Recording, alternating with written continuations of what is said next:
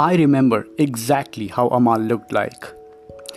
The little boy who every day would secretly slip down from the windows when no one was around, after my parents would leave for work, and I would jolly around the entire house with him.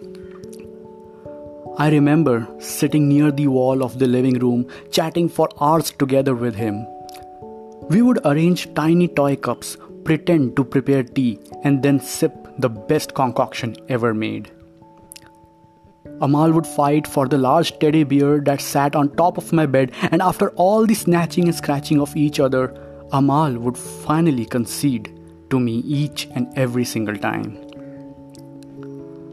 I remember how I would dance with him all throughout the noon, at the beats and tunes playing only in my head, or perhaps the same tunes in his head too. And each time he would try to prove his excellence in hide and seek, I would find him right where I thought he would be. When I got tired, he would slowly take my head in his lap and caress my hair like no one else could ever do, and put me down to sleep until my parents returned late in the evening.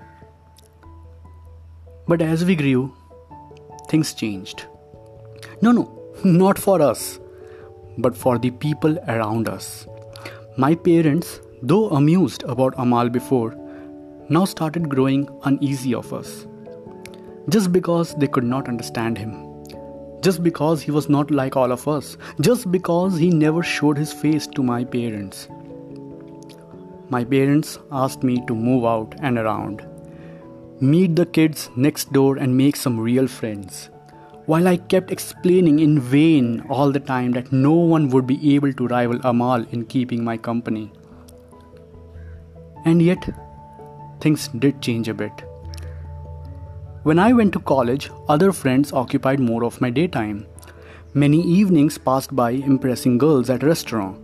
And yet Amal was always there during the lone evenings under the fig tree. He was there to get my back each time I got rejected for a date, or even during a date.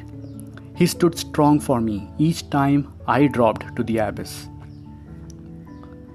And many a times my friends would barge into my dormitory room and pass taunts with bursts of laughter seeing the neatly laid out 2 cups of tea, asking who the other cup was for, calling me alone even when it was clearly 2 of us there.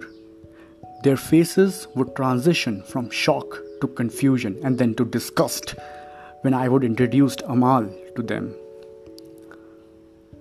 The other day, my psychiatrist girlfriend asked me to give up on Amal, saying that staying with him throughout my life has spoiled my mind. I don't understand how the boy who has been with me through thick and thin, through crowds and solitude, how can I give up on him? But alas, my friends, my parents, my colleagues have still tried time and again and have slowly lost all hopes in me. And today when I sometimes sit in my room, when I find no steps entering my house, I simply pour the steaming concoction into 2 cups of porcelain, neatly laid out on the marble floor, and turn on the music that my mind always played. And Amal slowly takes my head in his lap and caresses my hair like no one else ever could, and puts me down to sleep.